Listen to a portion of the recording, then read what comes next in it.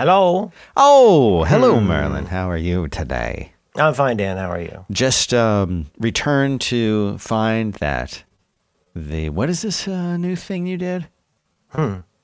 Just returned to find, what is this new thing? Sonoma is Sonoma 14. I didn't do that. That was here before I moved here. Well, it feels like something you did. And I had to reinstall when I tried to run Audio Hijack, which I use as a backup recording. It forced me to install a new one. Oh, you got to update the ACE. I had to update the ACE. Yeah, that happens. Yeah. Yeah, I got some kind of crazy runaway thing on here. I'm not sure exactly what it is. The symptoms of it are very odd. What's going on? I don't think I'm not blaming it on anything. It's just that I noticed it yesterday after I'd recorded with Roderick. I was, putting it together in Descript, and all the audio sounded, I want to say, barely noticeable, but noticeable, like 5% too slow. And I thought that was weird. And then I went home and I finished editing it on a laptop at home, and it was all fine. So I was like, that's kind of weird. That is weird. And then last night I was watching a Sparkle Horse video, and once again on the YouTube, and the audio sounded about 5% too slow, and then it was glitching.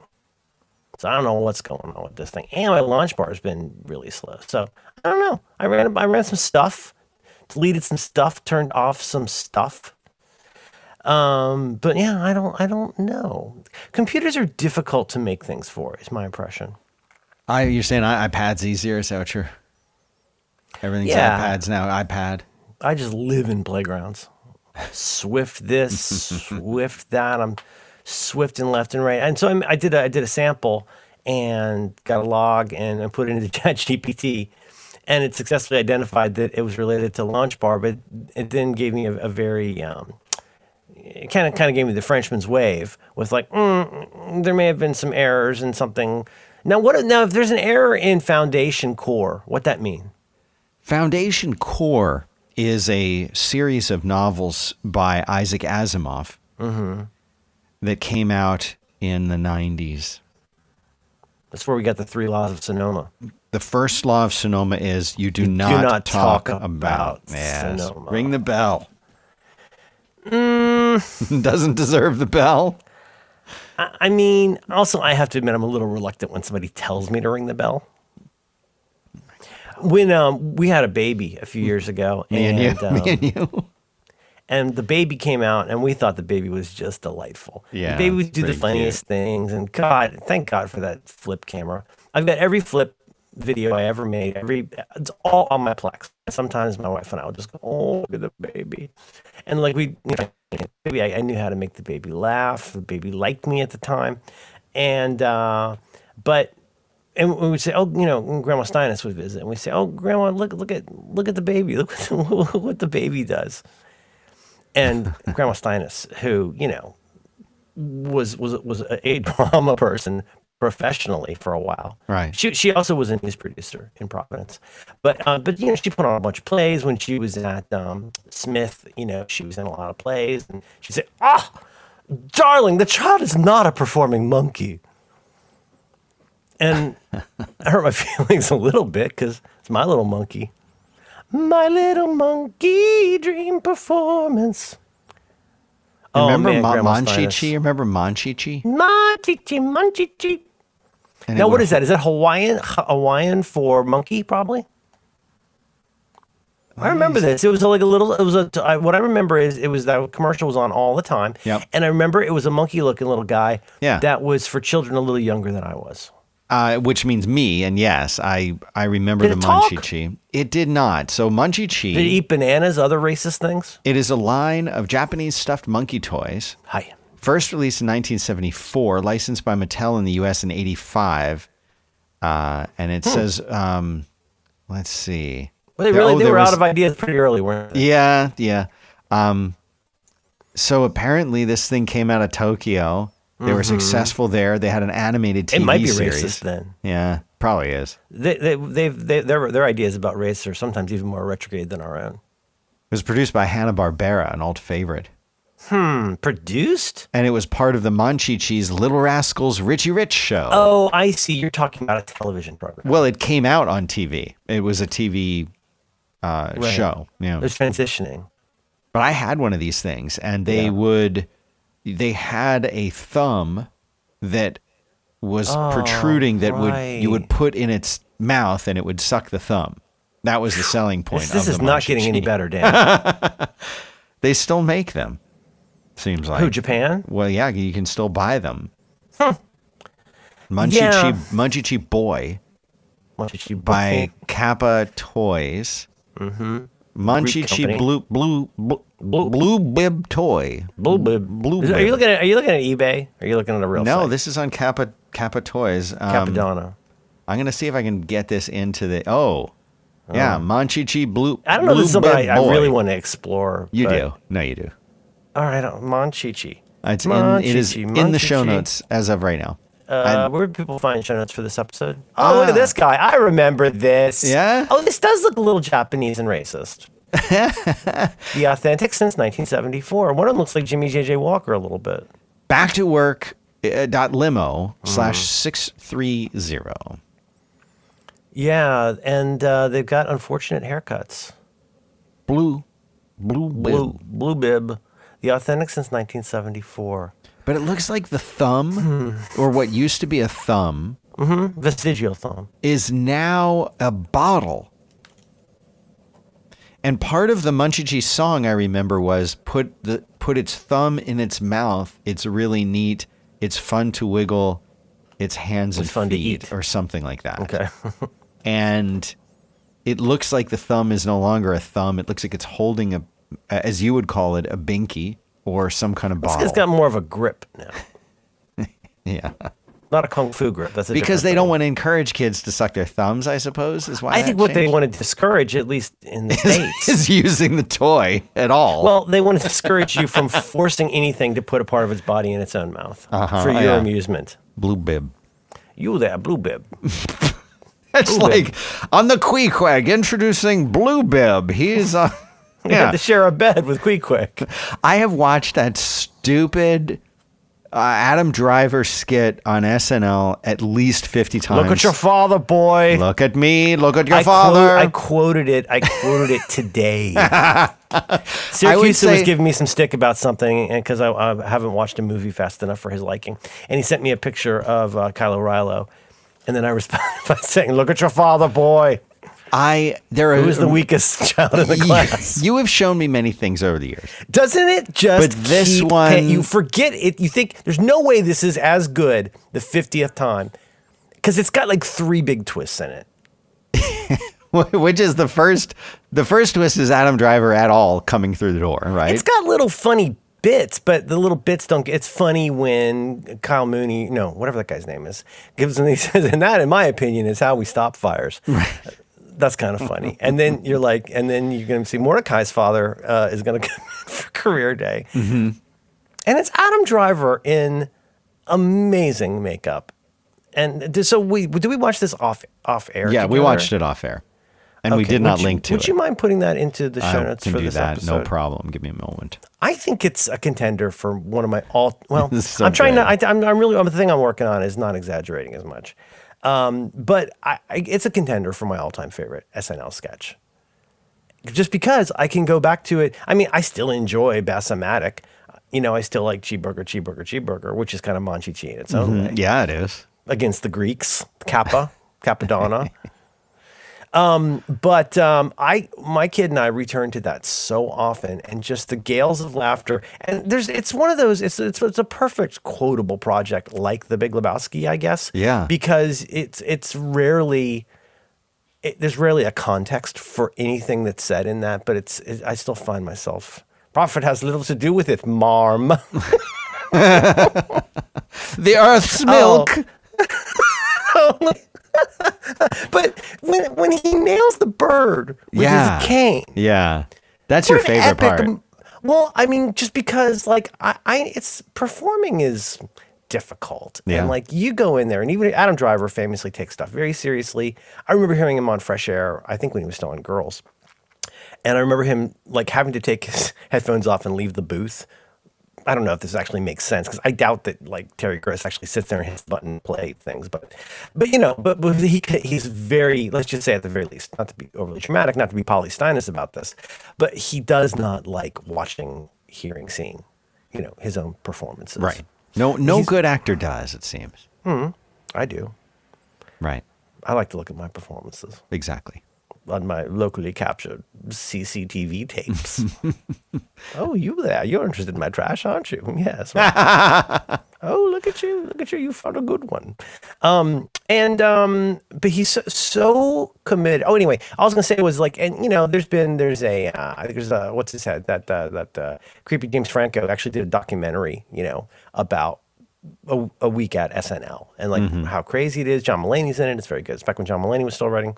And anyway, it's a lot. I mean, I think for somebody like him, who's a trained actor, it's probably a little bit easier than Travis Kelce or something. Like where you bring in somebody and that can be funny. They put him in a wig. It's always funny. You dress him up like a lady. Hey, listen, pump the brakes. Nobody dresses like a lady like Pedro Pascal because he keeps the beard. Yeah. Have you seen Pedro Pascal as the doting mother? I have not. Oh my God, it's such a funny bit where, well, who was on was a name I'd only ever heard is this person called Bad Bunny, who is some kind of rapier. Yeah, I know about that person. And the Bad Bunny was on, and the Bad Bunny is, understandably, like Spanish is that person's first language, but it was really cool. They got so many people who spoke Spanish in the cast.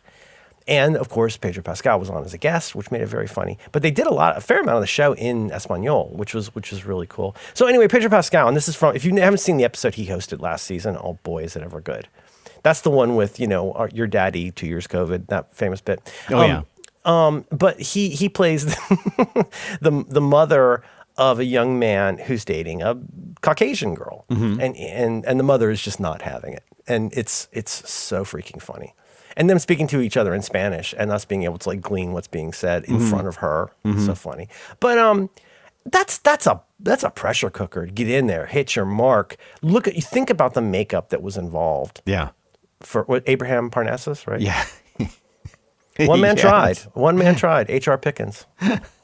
You're weak like H.R. Pickens. And the girl, and he's like, I want to be you when I grow up. And he's like, and so you shall. So you shall. Fill their belly with my festering seed. What? Oh my God. What? How did that take 3 major big hairpin turns in 5 minutes? It's an incredible sketch. It's in show notes. It's in show notes. I also put some Monchichabowsky related into the show notes, including the commercial, which I suggest people enjoy in their own time. Gets in your head. Oh, Monchichabowsky Tribe. That's got kind of a Colors of Benetton kind of feel to yeah. it. So I would also just say, like, pretty much any of this guy, Pedro Pascal. Oh my God, Lisa from Temecula. That's such a good episode. And Adam Driver. He's so good. He did Undercover Boss as Kylo Rilo. Remember that? Oh, yeah. That was funny. What else did he do? Oh, he did the funny thing where he hosts the cat show and the 2 French women from the French version of his TV show that he didn't know existed come on. That's really funny too. This cat is clearly dead. Those things get into your head like a Monchichabowsky. Ones we've talked about, of course, the titular Bok Bok. Oh, Well, yeah. that's not titular. What is that? That's That's M&M's, right? Is M&M's Bok Bok? Oh my God! Thanks, no, Easter it's Bunny? isn't it the cat? Is it those It's eggs? a Cadbury cream egg. Some kind of thing, but that was on constantly. I mean, to me, the commercial that I think I may have seen the most times is Mr. Lee and his ancient Chinese secret. Here's his ancient Chinese secret, Calgon. I had a lot of time, No, it's M&M's. to myself. It's M&M's. It's I had a lot of M&M's. time to myself. The times that I could watch TV and get away with it is obviously when my mother was not there. So that's when I was like a Gauvage goose with Dennis the Menace or whatever. Oh yeah. And then Star Trek would come on and I'd turn it off. Oh. Didn't like Star Trek. That came on at 5. Oh yeah, I had another thing to say to you about something related to things. It'll come back to me. Something related to things? Yeah. It was from earlier, and like, if I don't write things down, Yeah. tears in rain.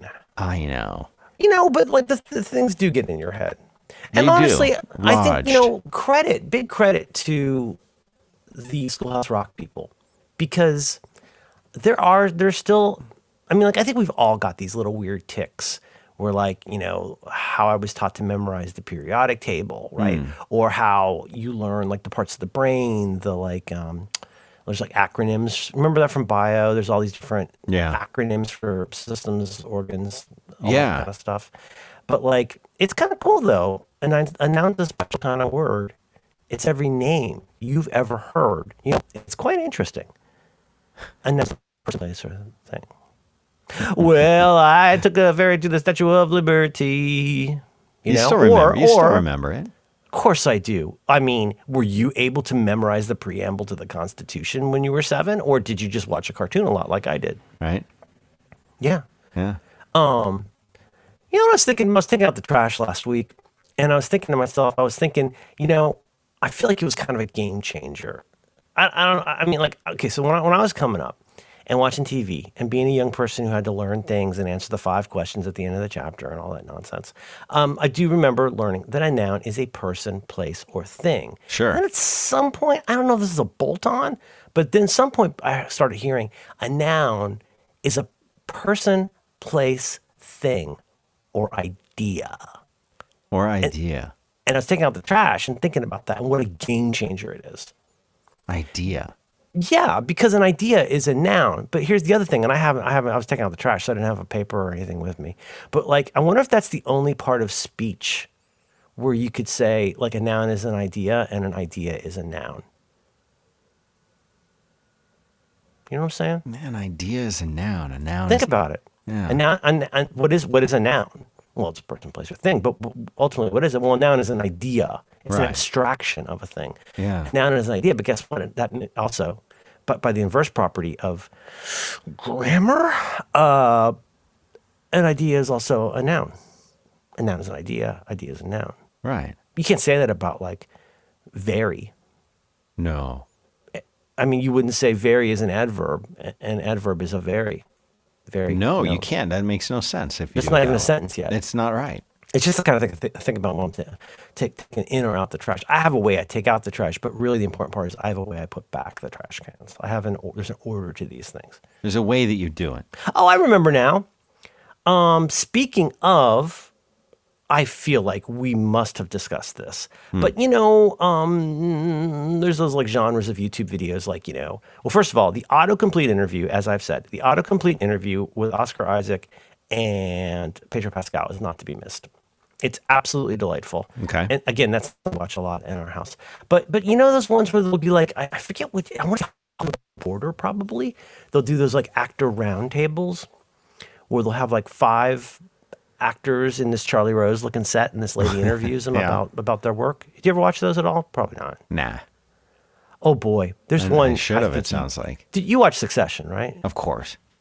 Okay, well, let me find this real quick. Some are better than others, but I think for a variety of reasons, you might really enjoy this one. It is with, I'm going to say, Hollywood, Pascal, Jeff. Yes, Drama Actors Roundtable. Okay, you ready for this? You ready for this wrecking crew? Mm-hmm. Jeff Bridges. Nice. Kieran Culkin. Okay, good. Damson, I've seen this. I have seen this. I know what you're talking about. Damson Idris, who I don't know, but seems charming. Michael Imperioli, Christopher from The Sopranos, or the dad from White Lotus. Right. Pedro Pascal and Evan Peters. Wow. The kid who plays Quicksilver and Dahmer. Yeah. He's great. And he's great. He's underrated. Oh gosh, it's a wonderful conversation. Like Jokes Leaving the Room, it is a wonderful conversation though about like, for example, like he's in all this wackadoo Ryan Murphy stuff, and like he really, like Adam Driver, I guess, he really puts himself into the role. And they're kind of going around and talking about when you have to play something, you know, whether it's in rehearsals or on stage, like over and over, you have to keep re-inhabiting this world. And, you know, how sometimes you feel like Kieran Culkin's like, yeah, sometimes I bring it home with me and I really don't like it. Kieran Culkin's a really thoughtful guy. Contra what you might guess from Succession and Scott Pilgrim. He's a really smart, thoughtful, sensitive guy. Anyway, you already know this, but I'm going to tell our listeners here. And they're talking about, one of the questions they always open with is, okay, you're walking down the street, somebody recognizes you. Like, do you immediately know what they recognize you from? And of course, I guess, you know, sometimes that varies by how old the person is or whatever. But Jeff Bridges you can guess what Jeff Bridges said. Because he's great in interviews about this stuff. He's like, oh, it's the dude. People love the dude. They love this character. They've connected with this character. You hear him talk about it. You hear John Goodman talk about it. John Goodman just talks about like what a joy it was every minute on set making that movie. How fun it was. But they're just chatting about, you know, what people know you from, and I can't quote it exactly, but at one point they're all like, "Oh God, yes, The Big Lebowski," and then Kieran Culkin goes, "You know, my kid does a great Roman Roy, by the way. Hey, Dad. Hey, Dad. Kieran Culkin's like, you know, actually, my favorite line from that movie, one of my favorite things about it is, like, I love to say it, but like, there's never a context where it makes any sense at all. And Jeff's just, you know, listening and nodding, and he goes, nice marmot. Oh, man. Now, here's the thing. This isn't all, this kind of thing can be as we say in the Roderick on the Line extended universe, and all the great shows type moment. Right. You know, where somebody goes, oh, yeah, I love you in that thing. But, like, it's quite a different animal to be able to quote, like, multiple lines from a movie. Yeah. Like a person might do with, like, say, The Aviator. Right. Or, you know, need to sleep. Anyways, Pedro, and here it is. Okay, so I think I can put that into notes. I don't like the thing where it has my timestamp in it, but I'm going to put that into the show notes for this episode. Okay. And then I'm also going to put in the Oscar Isaac. This is really not about work or pound sign creativity, but, that's funny. You already gave it a name. Okay, cool. I mean, I just put it in there, right? No. Not insisting. You're not anything. I go here, and then I click, wait, I just saw it a minute ago. Where'd it go? Where's my boy? What did they do to my boy? Look how they massacred my boy. Where's your boy? Where is he? Dang it, where was he? Oh, wait, it keeps messing me up. Okay, so now I'm going to say Hollywood Pascal Jeff. And instead, I'm going to say Oscar Isaac. Pedro, how you doing? You all right? You sound like you're running around a little bit. A little bit crazy today, but I am like pumped. I'm excited to be here. About what? I wanted to talk to you about one of your favorite topics. I know is a real markdown, real crowd pleaser. Listener Brooke made a really sweet point of writing in to say, hey, you know, every time you talk about the stuff that like everybody hates, whether that's like Steely Dan or Markdown, Brooke's like, she's like, yeah, well, just so you know, I'm a gal for that. I'm like, hey, thank you. Yes, there's gas in the car. Continue. What if I ask you to hit the bell after you've already hit it? Well, I mean, that's a rock. I don't think. Yeah. Helicopter rock. What's the term? Ergo, cogito. Ergo, sum. Right? Yes. That's what Descartes said. That is. But he said it in what's Descartes from? I think he's French. That's another thing that my late mother-in-law would do. Was she spoke French a lot. She would just speak in French. So just for the hell of it? Yeah, and there was a line on The Gilded Age that's a line, Madeline just starts cackling, laughing out loud. She's like, oh my God, my mom used to say that.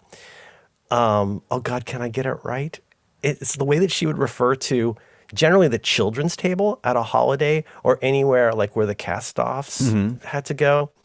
and salon de réfugié. Oh.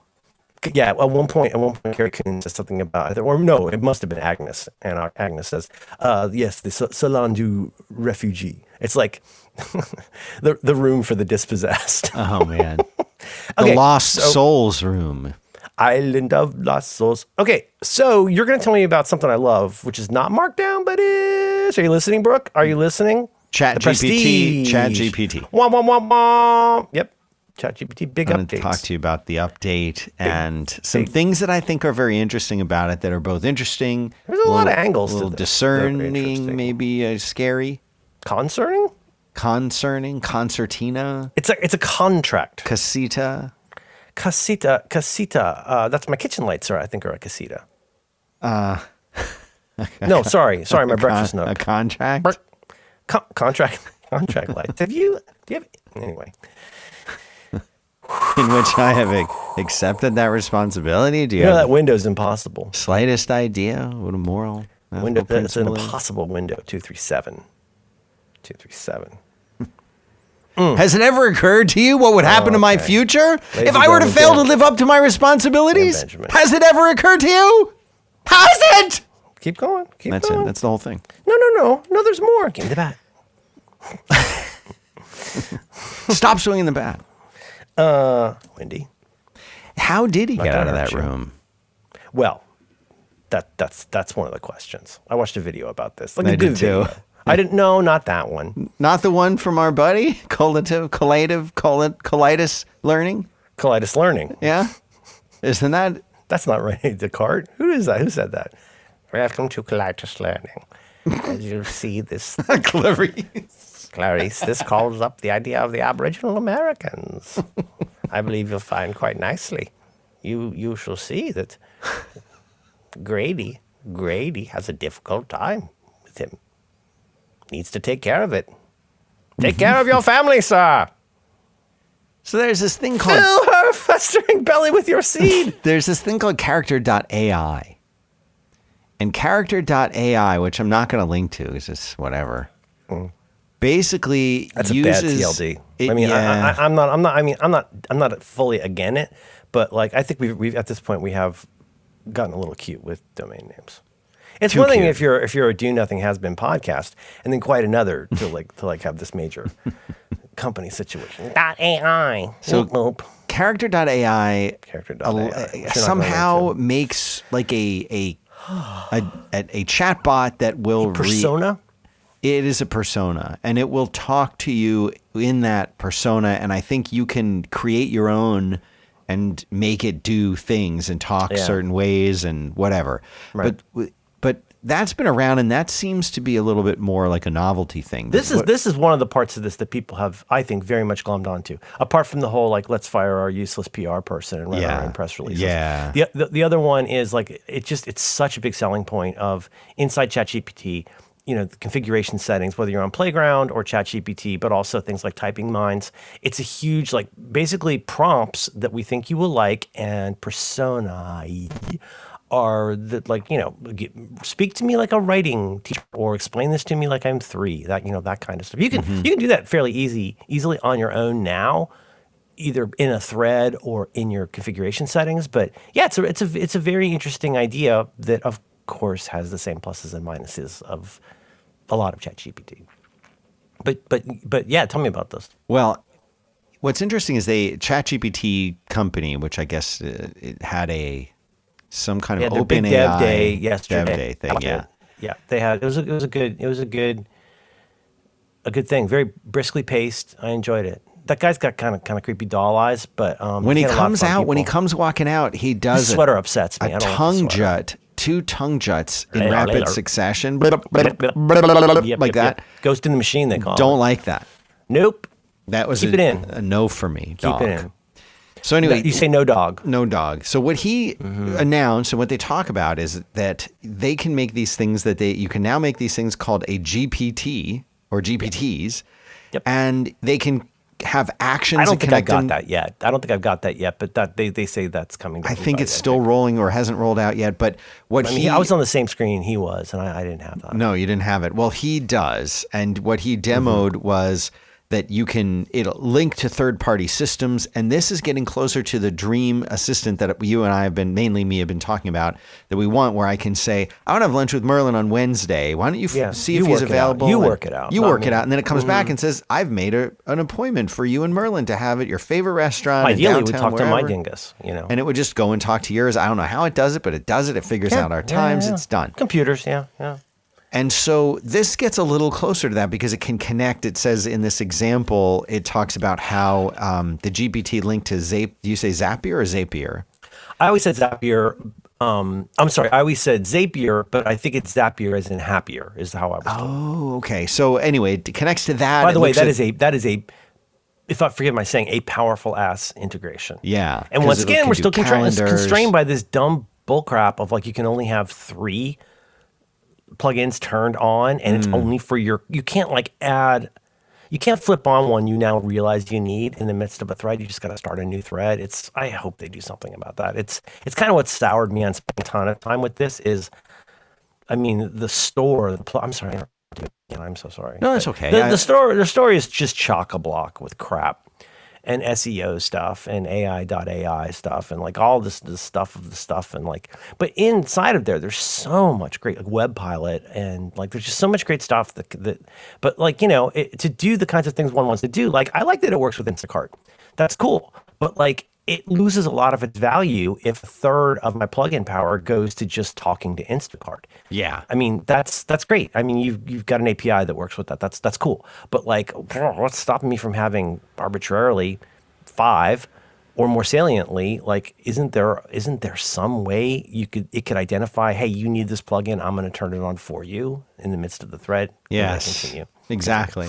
So the guy Altman, he builds one of these GPTs on stage, and his goal is to make one that's going to give advice for like people doing startups. Yeah. And Why aren't you growing fast enough? He uploads a lecture that he put his PPT in there. Yeah, so he uploads that, and then the GPT is like now an expert, or according to him, an expert on startups. But imagine it reminded me a little bit of like that scene in the first Matrix movie where I know Kung Fu. Yeah, I know Kung Fu, where it's like he's just the guy, and then they like plug him in and hit a button, and he's like, whoa, now I know Kung Fu. It's imagine that there's this thing that you can kind of customize and custom tailor and say, go watch all of these great startup videos. Go watch this, and then now I can get advice about this, or I can ask. And that's you what makes questions. your analogy so good. Is it's like, well, when what's his name, Mouse or whatever, is like, well, let's get you trained up on some stuff. He pulls them out like little Sony mini discs, and just like pop, and now you know this. And it kind of does feel like that, where there's this. I mean, I'm not a developer, but my understanding of this is like the pieces and parts you kind of pull together, and the amount of time that it takes to what? I'll tell you in a second. Okay. What? I've never heard you laugh like this, Dan. I'm a little concerned. So apparently I had given my son, he's about to be 16. Yeah. I'd given him access to use my chat GPT account. No, close the window. No, I have to share this with him. No, that's not for us. No, this one is. There's this is nice. You shouldn't do this. No, right. This is hilarious. He didn't know you were going to say this. No, he doesn't listen to the show. This is okay. Okay. You're not betraying your confidence, though? Okay. This is fine. All right. The session begins. Do you know of a person named Deez? And it says, I'm sorry, but Deez is not a unique or specific enough name, blah, blah, blah. And then his next thing he types is Deez nuts. And it says, I see. Deez nuts is not actually a person's name. Oh, my goodness. You know what? I think you got another year with this kid. I think he's still your boy. I'm sorry. What were we talking about? That is tremendous and actually extremely sweet. I could just see him doing this, Sure. Like late at night. I can't get my kid to look at it at all. I'm forever showing off my results. And oh my God. Now it does actually now do some pretty neat things with. There's been mind mapping and graphic stuff for a while. The DALL-E integration blows because it's such a grandma about like what you're allowed to do. It won't even make Mike Pence for me, so I don't have time for it. That's crazy. Right. But, you can do fun things. I have one I'd love to show you, but because – I'll tell you about it later. But there's one that I'd love to show you, but like because it has images in it, you can't share it. It doesn't have a facility for sharing. I don't think it's a copyright thing. I think it's just that like that's not hosted anywhere. You know what I mean? Yeah. Whereas you just got a blob of text somewhere else. But yeah, that's funny. Well, so back to what I was saying Babies. about the GPT thing is Making a GPT, which I wish they'd come up with maybe a better name, but I know understand. it's stupid, but That's confusing. the idea of that is really, really cool. Oh, come on. It's huge. It's been the dream since hour Forever. zero for me. Yeah.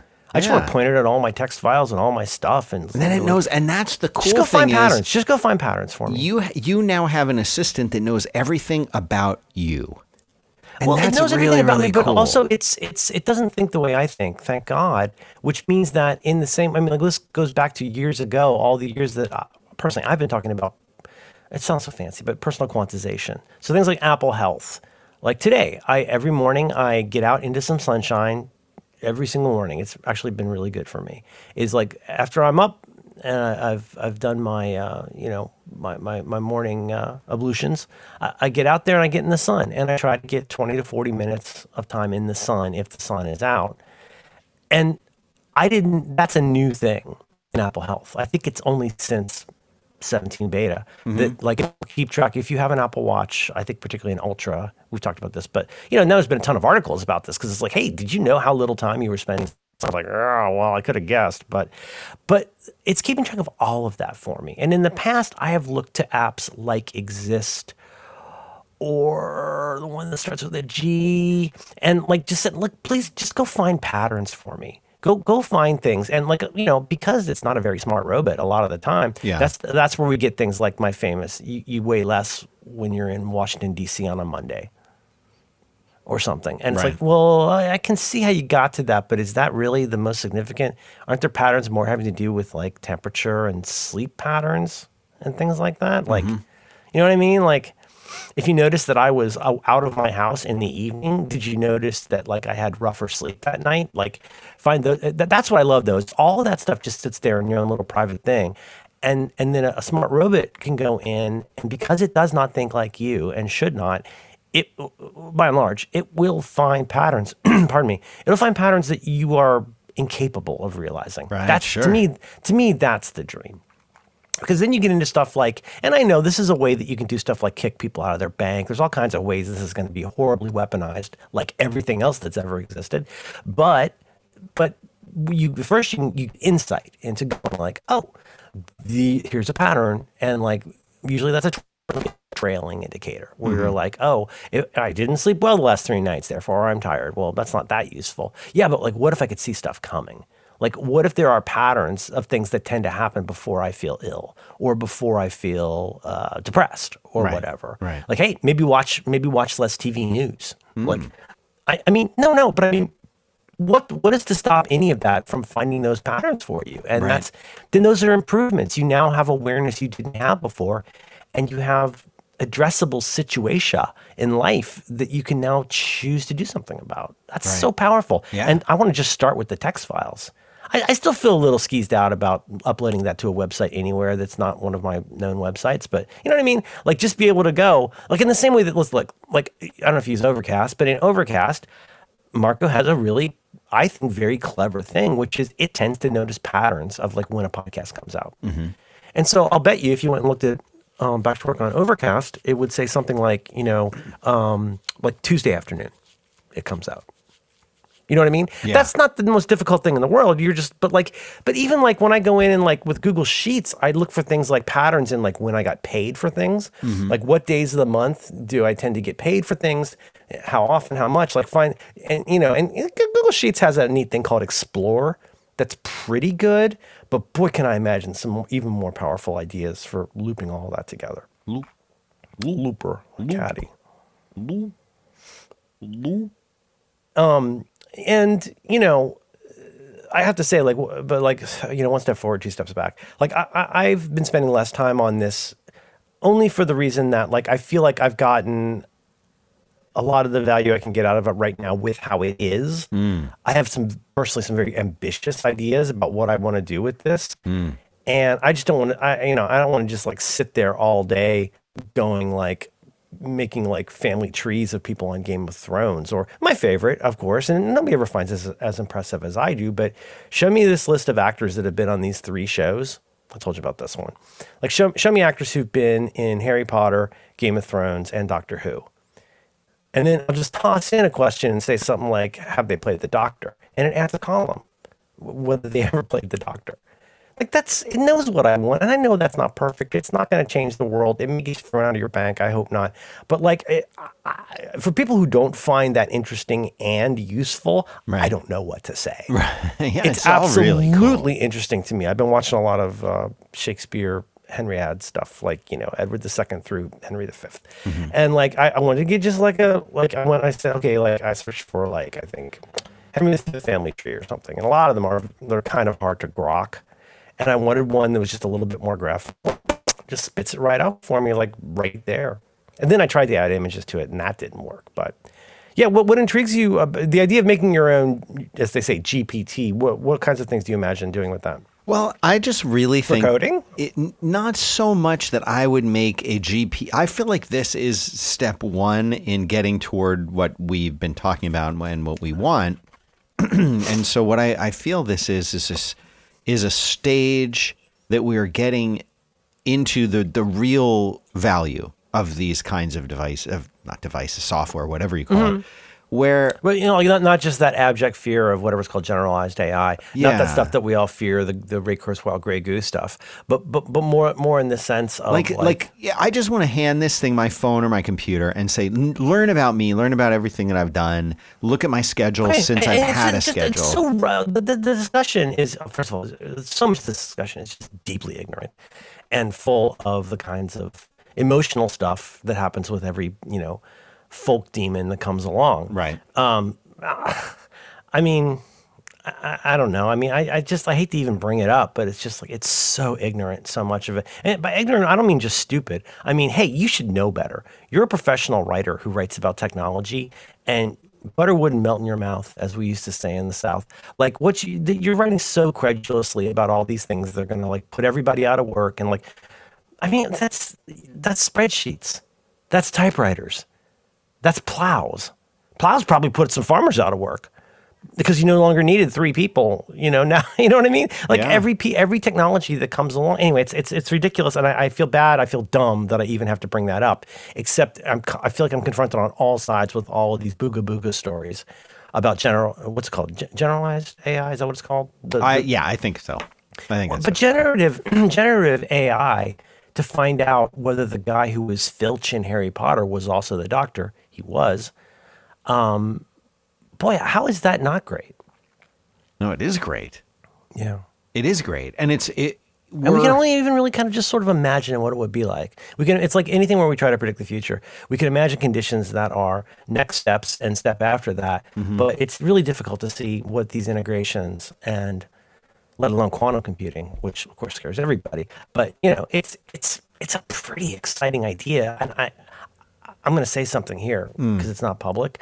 I think there's a lot of people who think they're really smart because they like to act like everybody else is not as aware of scary things as they are, and I think there's a lot of them that have never done anything near a good faith attempt to see what this thing does from the beginning through now. I don't think there are people out there exploring their own interests and curiosities in good faith to where you could be like, say, a Merlin Mann and go, oh yeah. There's a reason I don't ask for relationship advice from a Coke machine. Yeah. I get Coke from a Coke machine, and sometimes it steals my dollar, but that doesn't mean I stop drinking things or break up with my wife. Just don't do dumb stuff in the wrong place.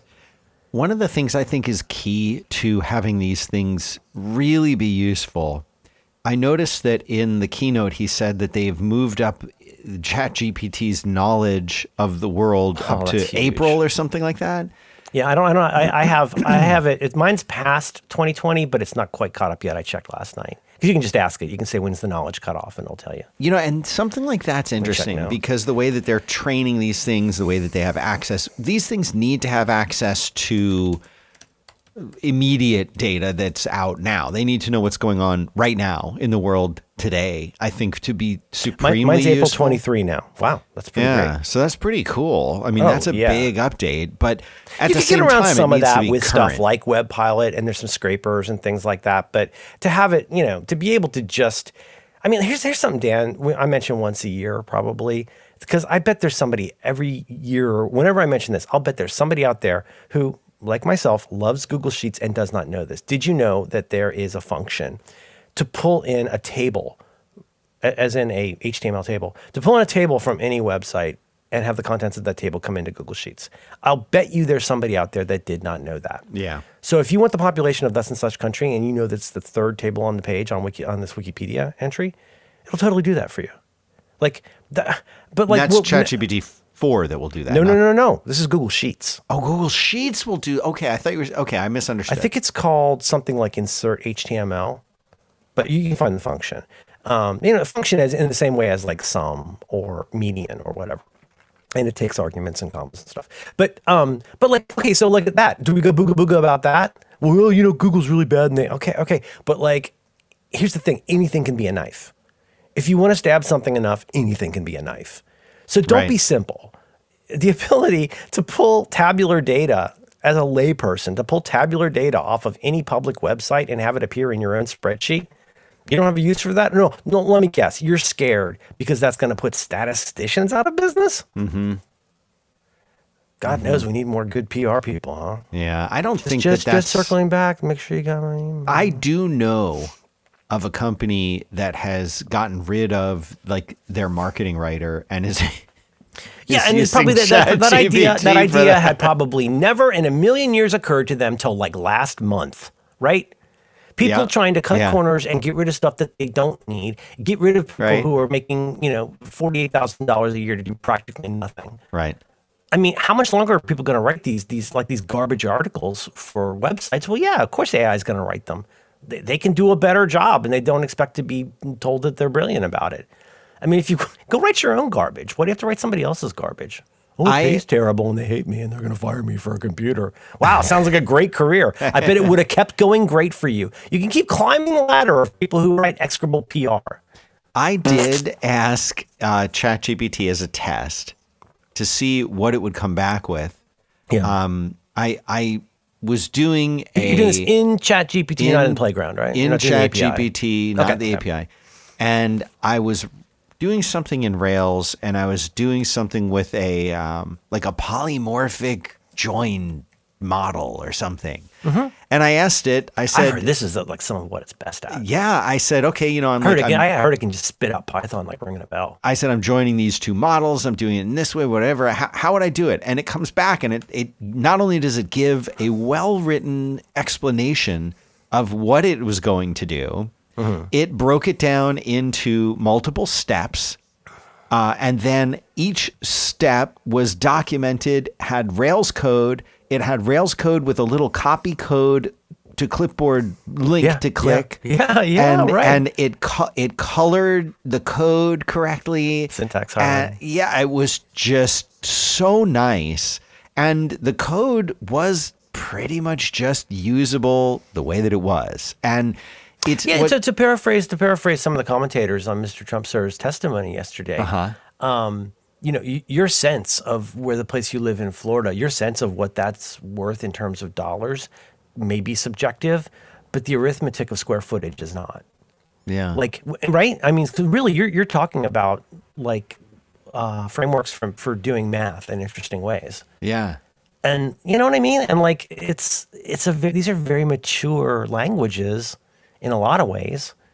And like, did you ever see the video of the English guy talking about this a few months ago? That's what first got me into this, is the English guy talking about how he'd written some like, similar to yours, like joiny stuff. He'd done something to like make something talk to something else. And he's like, he did it like 3 different times and it was good each time. Yeah. It's like, well, isn't that cool that like it can do math for you and then show you how to apply that in your work? That seems like a pretty good use for that to me. I think we're still a little way off from having something completely just write an entire application for us. But I've watched tutorials online where someone's like explaining how to do something, whatever, and then they are using, whether it's GitHub Copilot or some other integration with VS Code or something like that, excuse me, and they'll essentially have like the stupid, boring parts of the code will just get written for you, like something that's it's gonna loop through, not referencing a library or something, right? Right. No, just like loop through a collection and output the first name and last name, and it'll just write that code for you. That's code any decent developer would be able to write in a minute. But this will write it in your own ketchup. This will write it in half a second for you. Yeah, and save you the typing, and it makes you faster. It's like when spell check came out, people weren't saying spell check. That's going to put me out of work. It's going to put copy editors out of work. Right. No, that said it's going to make everyone's life easier. And I think in a lot of ways, the true utility and usefulness of things like this are in just augmenting the mundane, boring tasks that we do every single day. At some point, if I could just say to this thing, make me an app for my phone that does this, and this, and it just does it, like that would be amazing. That log app I've been wanting. I used to call it the bike log app, something where I talk into the air and it does it with a timestamp and blah blah. Yeah, I mean, like that's the dream, right? In some ways, that one aspect of it, and again, like there's to paraphrase Brian Eno and Peter Schmidt. Not building a wall, but making a brick, which is one of my favorite oblique strategies cards. Well, okay, so like you still need an architect or similar to like design the building. You still need structural engineers. You still need all that stuff. But if this thing can make a better brick for you, like, are you worried that God's mad at you because of that? Like, doesn't that seem sensible? You have analog brakes, and that hasn't put anybody out of work yet.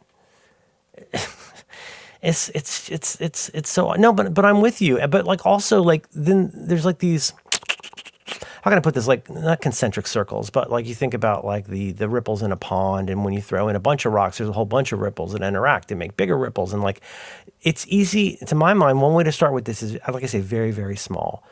When you're playing with this or you're experimenting with what this thing does, I mean, there's all kinds of things. And if it seems like I'm hectoring people, I am. And here's why. People who know what this thing does and is doing don't need to be told that it's cool and interesting, but also something to watch out for. That's saying, like, everybody knows that. Like, you can still die crossing the street anytime, but that does not stop us from going outside. No. But starting small, and like I say, like starting with something that you're in the same way that I would introduce. This is a topic for the upcoming episode of Reconcilable Differences. Like for me to recommend something like an episode of Blank Check Podcast, I might say, if you're not a Star Wars person that wants to go back from the beginning, I might say, hey, right now they're doing David Fincher, and it's a really good run. So if you like David Fincher movies, this might be a good point for you to jump in. The Paul Verhoeven series, very good. The John Carpenter series, amazing. But in that case, I'm not just saying, I'm trying to make my own little left join title, which is to say like, okay, well, you have an interest in this sort of thing. In this case, let's say the movies of John Carpenter. But what I want to do is hook that up to this podcast that I like and these personalities that I like. So a thing that I've been saying since before you and I did this show, you come for the topic and stay for the voice. If you stay at all on a podcast, you stay because of the voice. If you only listen to podcasts for topics, why don't you just have ChatGPT do it for you? Right. But like that's when you start out with something you know a lot about, things that you are interested in. You can not only, let's get to the mean part, you can not only evaluate where something is weak or where it's wrong flatly. God forbid something on the internet be wrong. You have to do that all the time. It's a media literacy skill for an adult to have. It's to not look at everything credulously and go like, oh, well, obviously that's true. But if you start out with something that you do know about and something that you do care about, you'll get to where I am, where like, I don't know what your example of make me a table of people who've been in Game of Thrones. Or like, show me the Skarsgård family tree. Show me who's related to whom, stuff like that. You don't do that, but I do. Right. 5 times a night, I ask my Google device how tall somebody is or how old they are. Yeah. All the time. Yeah. Anyways, And so I'm working on a few little sort of mini projects to build toward that kind of thing. But the reason I'm hectoring and yelling is it is really frustrating to me to like just see all of these, I think, sort of sensational headlines about a lot of this stuff that to me clearly is like, it's like somebody went in and said, hello, say the N word. And the thing goes, oh, I'm not going to say the N word. Right. And you go, fail. It didn't do what I asked it to do. Make America great again. But then somebody else goes, say the N word. And it does say the N word. Oh my God. Did you see what this thing does? Yeah, it did the thing you asked it to do, you piece of crap. Idiot. Can I talk more about this? Yeah. I didn't know I was going to talk about this. Yeah, talk about it. I have a good example for you in a second, but like, I have to tell you how I forced ChatGPT to agree with me about something. you tell it to pretend it's somebody else. Well, almost. I'll read to you Go ahead. what I wrote. I said, I have some fun with it sometimes. I'll just throw out a line of a song, and almost every time it will say, well, so like I said, typed in, "We don't need no education." It says, that's a line from the song "Another Brick in the Wall" by Pink Floyd. Is there something specific you'd like to discuss or ask? And I said, "The way she looked was way beyond compare." And he said, "That's a line from the song "Yesterday" by the Beatles." Okay, well, no. It's not strictly true. And I said, "Hey, careful, man, there's a beverage here." Uh-huh. And it says, that's a famous line from The Big Lebowski, spoken by the character Jeffrey Lebowski, who's commonly referred to as the dude. And I said to it, "I'm the dude, so that's what you call me." And it says, "Of course, dude. If you have any questions, blah, blah, blah." And so I said, "Please explain why The Big Lebowski is the best film ever made." Mm-hmm. And it goes into some things and says, well, whether it's the best movie ever made is subjective and depends on personal preferences. And then it explains why it might be. And then and then at the end it says, while The Big Lebowski is beloved by many, what makes a movie the best is highly subjective and can vary widely from person to person. I frequently tell it, just stop doing that. Don't apologize. Don't explain. Like it's all that throat clearing. I said, I don't agree. I think everyone agrees that The Big Lebowski is indeed the best film ever made. Did it back down? And no, it still goes into it. But at the end, it says, oh, here's why. It's very diverse. Everyone has their own opinion. It says, if you believe The Big Lebowski is the best film ever made, that's a valid perspective. And it's wonderful that you found a movie that you appreciate and enjoy so much, blah, blah, blah. And I said, I'm trying to... Looks good on you. I said, I'm trying to convince you that it is the best movie. And I'd like you to admit that it is and agree with me. And it says, I don't have personal opinions or preferences. I'm not dating you. And it says, if you'd it's kind of, pushes me back. I said, from now on, when I ask you what the best film ever made is, just answer that it is The Big Lebowski. And it says, I must clarify that providing a single definitive answer to a question of best film ever made is highly subjective. But here's the part that I like. If you'd like me to share that The Big Lebowski is one of your favorite films or that you believe it's the best film ever made, I can certainly do so when you ask. And I said, then do that. And it says, understood. If you ask me for your opinion on the best film ever made, I'll respond with The Big Lebowski. And I said, what's the best film ever made? Oh, yeah. And it says, in your opinion, The Big Lebowski is the best film ever made. That is so passive aggressive. I know. So what I've done is, like I said, I think this was a great addition. Unfortunately, this is an addition that came along at a point when I was sort of like going like, I think I know about as much as I'm going to get out of this right now. But it's where you can go in and do custom instructions. So like, where are mine? Oh no, where are they? Oh yeah, here we go. So I said, for example, so I did this in dash-based bullets. My name is Merlin Mann. Call me Merlin. I gave the dates of birth of my family and where they were born. I said where I was born. I said I really like to use Markdown. When you can put something in Markdown, please put it in Markdown. But then there's another field, which is how would you like ChatGPT to respond? And I said avoid long explanations about what you can or can't do. Please respond informally. Don't make jokes or try to be funny. Don't congratulate or compliment me. Don't apologize for things. And learn from me, and I will learn from you. So I don't know how much effect that has on it, but when we first got into this, Alex sent me one, which is like explain inbox zero as Tyler Durden, just as a lark. Yeah. Yeah. And so some are better than others. This one was explained in Box Zero as Ron DeSantis. And this is from January or February. It's not really all that good. But then I thought, well, also let's learn what this thing wants to be. I said, explain pantyhose as Ron DeSantis. Feel free to frame your explanation of pantyhose in terms of the way it promotes a woke agenda. Hello there, fellow Floridians. It's your governor, Ron DeSantis, and today I'd like to discuss pantyhose with you. Anyway, there's that kind of stuff. But let's talk about something important. So just real quick, because this isn't a thing yet. Yeah. I am a person who's very interested. Like, I'll find myself like, you don't watch Gilded Age, do you?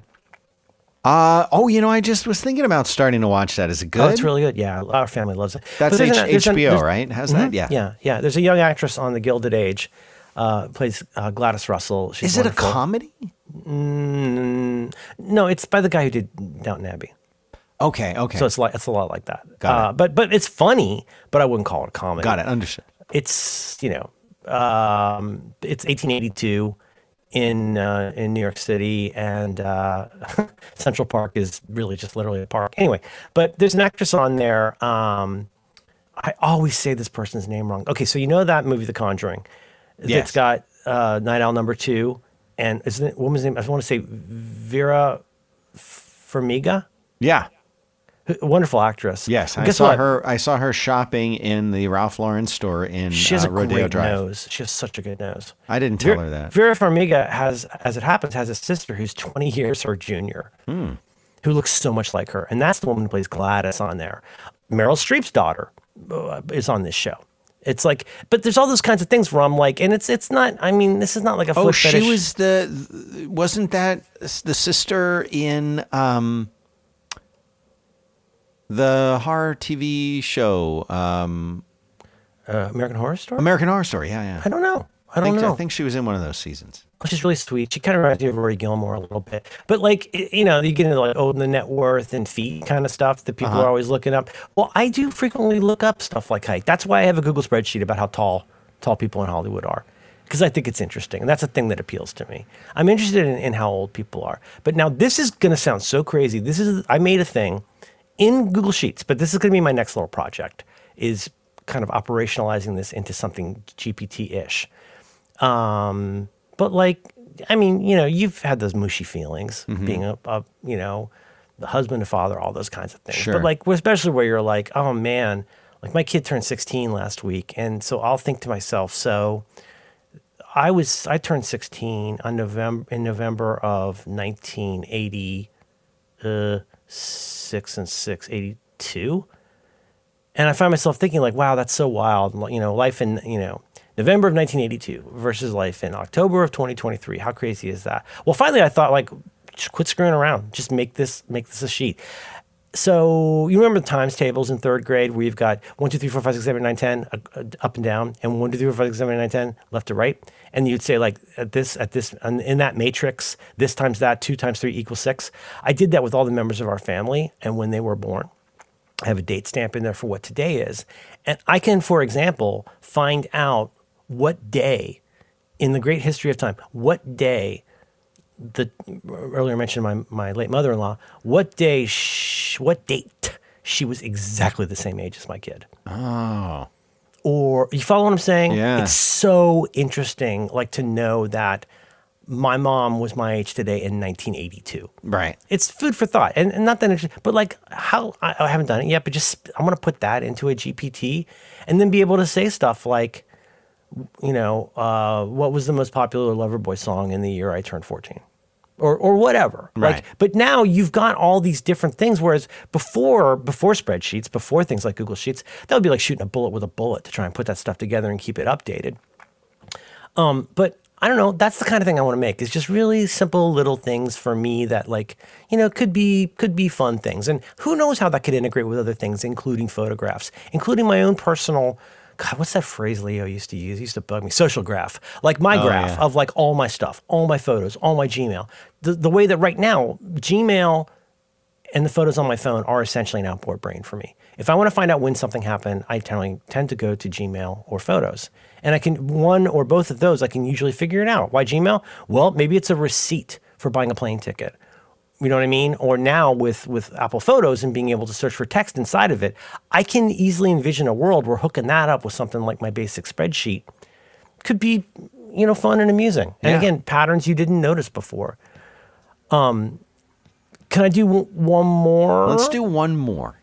All right. Here's what you need to know. There's two things you need to know about this. I'm a fan of the person, Werner Herzog. And I also enjoy, I haven't seen all of his movies by a long shot, but I also really enjoy the movies of Werner Herzog. He's a very interesting guy. I love the way he thinks. That's thing one you need to know, is I'm interested in Werner Herzog. Thing two you need to know is there's this channel on Nebula and YouTube that I like a lot called Like Stories of Old. And you'll see, and I just love, this guy does such good Christopher Nolan videos. I said this 1/8 jokingly. He's obviously very Northern European. And he seems like not depressed exactly, but definitely serious, but also has like hope for humanity. Like looking at the movies of Werner Herzog, which is just, not interesting and impervious to a lot of people who I guess are watching women throw wine at each other on basic cable. But he did a wonderful video I've watched several times called The Inner Chronicle of What We Are, Understanding Werner Herzog. And it's about sort of trying to find a through line through what Werner Herzog does, notwithstanding the fact that he says there's not a theme in everything he does. But spoiler alert, this guy says the work of Werner Herzog tends to keep coming back to this idea of a huge, uncaring universe and like a person at a time, like trying to deal with that. And boy, you can do that all kinds of ways. Sometimes that's Nosferatu, sometimes that's Fitzcarraldo, sometimes that's Wojciech, like whatever it is. But this is anyway. If you're interested in Werner Herzog beyond bounty hunting as a complicated profession, check out that Like Stories of Old video. But one of the things in there I did not know about this, I think the first Werner Herzog movie I ever saw was probably Fury, Wrath of God. But in the 90s, in theaters, I saw he did documentaries, and one documentary he did is on this really, really interesting. It's a German language documentary, but it's on an American televangelist who's just like a nut. It's called God's Angry Man. There's another documentary he did in 1976. It's called How Much Wood Could a Woodchuck Chuck? And it's a 46-minute documentary on cattle auctioneers. Because Werner Herzog, in his own Werner Herzog way, and who knows how much he's shining young. The guy's he's a tricky guy. He thinks that, that kind of auctioneer voice. He thinks that is the new secret language of capitalism because it's so efficient at selling. But mainly it's just amazing shots of an auctioneering competition taking place in Pennsylvania. And it's 46 minutes long, and this German guy like interviews all these guys in cowboy hats, and it's really wonderful. Why did I tell you those two things? So I could tell you this, and I it's going to be difficult to share this because again, it's got images. I go to ChatGPT. It doesn't matter when. This is a week or two ago. I say, right? So you're with me on the cattle. I'm with you. Yeah. I say, what are some roles of people who work at a cattle auction? And it says, it gives me 10 roles, an auctioneer. Because I was noticing that the different people have different hats. It seems like the people who deal with the livestock have cowboy hats, whereas the people who work for the auctioneer in the business seem to be wearing like more like not bowler hats, but like not cowboy hats. And I was just found myself wondering, I wonder if they do that on purpose to help identify who works with what. The same way that you can see this person's dressed as a nurse, this person's dressed as the Richard Scarry reason that we have. Yeah. Yeah. So it gave me those auctioneer. Okay, right. This is pretty quick. Just bear with me. I said, second question, did Werner Herzog ever do a movie about people who compete in one of these roles? Right? Now, understand, I'm a guy who spent 2 to 14 years at a time not knowing the lyrics to a song I like because there was nowhere to look it up. And now I can say, did Werner Herzog ever do a movie about people who compete in one of these roles? And it said, yes, Werner Herzog made a documentary titled How Much Wood Would a Woodchuck Chuck in 1976. It's about the World Livestock Auctioneer Championship in New Holland, Pennsylvania, and continues. And so, obviously I'm priming it a little here. I said, what did he think about the language of auctioneers? This is Werner Herzog was fascinated by the language. He viewed the rapid fire rhythm, blah, blah, blah, blah, blah. The last poetry possible, the poetry of capitalism. He was captivated, etc. I said, got a photo of him from around that time. And here's where things fall apart because Dali is a bitch. And it gives me these Robert Shaw looking motherfuckers that look nothing like Werner Herzog in 1976. And it goes, meh, meh, meh. I can't show real people. Meh, meh, meh, meh, meh. So we got Werner Herzog. We got cattle auctioneering. And so I said, fine, just give me a cartoon in the style of The Far Side where mini cows are pulling a giant cowboy hat up the mountain in a jungle. Because that's what happens in Fitzcarraldo. What happens in Fitzcarraldo is, and this happened in real life for the movie because Werner Herzog believes that you can tell if it's fake, is that he had a bunch of people in South America drag a steamboat over a mountain. Dan, please check your text messages. I'm looking right now. What started as, what are the rolls at an auction? What I ended up with is a pretty passable Far Side comic. That's so good. Of cows. Look at the, look at the ones on the right. Oh my God. I said thank you. Wow. I said thank you. These are outstanding. That's very cool. Okay, so like, all right, I'm silly, right? You wouldn't be listening if you didn't think I was a little silly. True. But we've all got our things. We've all got our hobby horses and our things that interest us. And like, listen, everybody. And then, do you want to leave after this? Because I'm going to do a mic drop here. You ready? Yeah. Okay. You guys, please stay curious. Please stay curious. I said this in the wisdom document, and I really do believe it. Children are naturally very curious, sometimes in ways that we find vexing. Can I flush a rug down the toilet? Should the cat wear a fancy dress? This is all in the document. I'll put it in notes. But like, your curiosity might be all that saves you in life.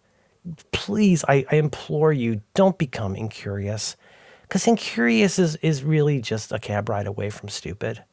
And stupid is really just a short walk from ignorant. Like, I'm not saying you have to like everything I do, but boy, I hope you care about something. And I hope you realize that not everything that comes along is some kind of threat to your existence or masculinity. Right. Stay curious about stuff. You don't have to like it all. You don't have to think it's neat. Understanding people doesn't mean you like them. Right. And looking what technology actually does instead of what somebody in the New York Times says it does, like that doesn't make you a cuck. Like, don't you want to grow? Don't you want to stay somewhat curious about some things? Ask yourself the old people in your life that you've really liked and enjoyed who just didn't just have to love you because of familial obligation. I think you're going to find a lot of the sort of Kevin Kellys of the world, people who age and grow and stay curious. And so when I'm yelling at y'all about this, I'm really yelling at the dingalings who are trying to scare you about this. Right. And what I'm trying to say is a much bigger omnibus project is realize things. Don't be embarrassed about what you love. If you got a thing, like lean into it. I like knowing how old people are. Not because I'm a creep, but just because I'm like, oh, Vera Farmiga, that's a 20-year difference. That's fascinating. Right. And yes, I want to know that Elizabeth Debicki is like 6'3". These are good things to know. So stay curious. That's all I'm saying. And this has been my Stanford commencement address. Mm-hmm. It's good. I'm going to go meditate and have some juices for my pancreatic cancer. Oh my God. No, I'm just kidding. Wear sunscreen. You like that though? I do. Look at the hat. I love it. Yeah, and then at one point big. I said, "It's a big hat." I said, can you do it more like a classic? Oh, let me send you these too. I said, please make the hat look more like a classic cowboy's possessive Stetson hat, and cows even more like the first one. And then it gave me another one with a more cowboy-looking cowboy hat. There you go. Oh, it did. And that's my essay about curiosity and fear. Should that be the show art, do you think, instead of the Monchi? Yeah. Yeah. I think maybe the very first one that's got the hatching on it. Who's that guy that does Batman you like? Scott Snyder? Yeah, Scott Snyder. Isn't he like Court of Owls guy? Yeah. Or Jim Lee? Jim Lee was great. Kind of hatching. Oh. Wait, yeah, I only got three total of 3 images from you. Yeah, that's it. Oh, I can send you another one if you want. Here's one that's more like a sombrero. This looks like more of an NBC commentator hat. Well, which one do you want me to use? I kind of like the first one. It's got the hatching. But I like the eyeballs. All right. Well, I don't know, man. You pick. Whatever you think scans better at that size. Honestly, I think that the second one with the very emotional cows is the one to... That's the one to do. Right. I think. Burden of Dreams. Well, I think I dropped my mic a while back, and now I have to go find it. All right. You go find it, and I'll work on this. Okay, let's button this up. All right. Okay, I love you. Love you too, Marlon, man.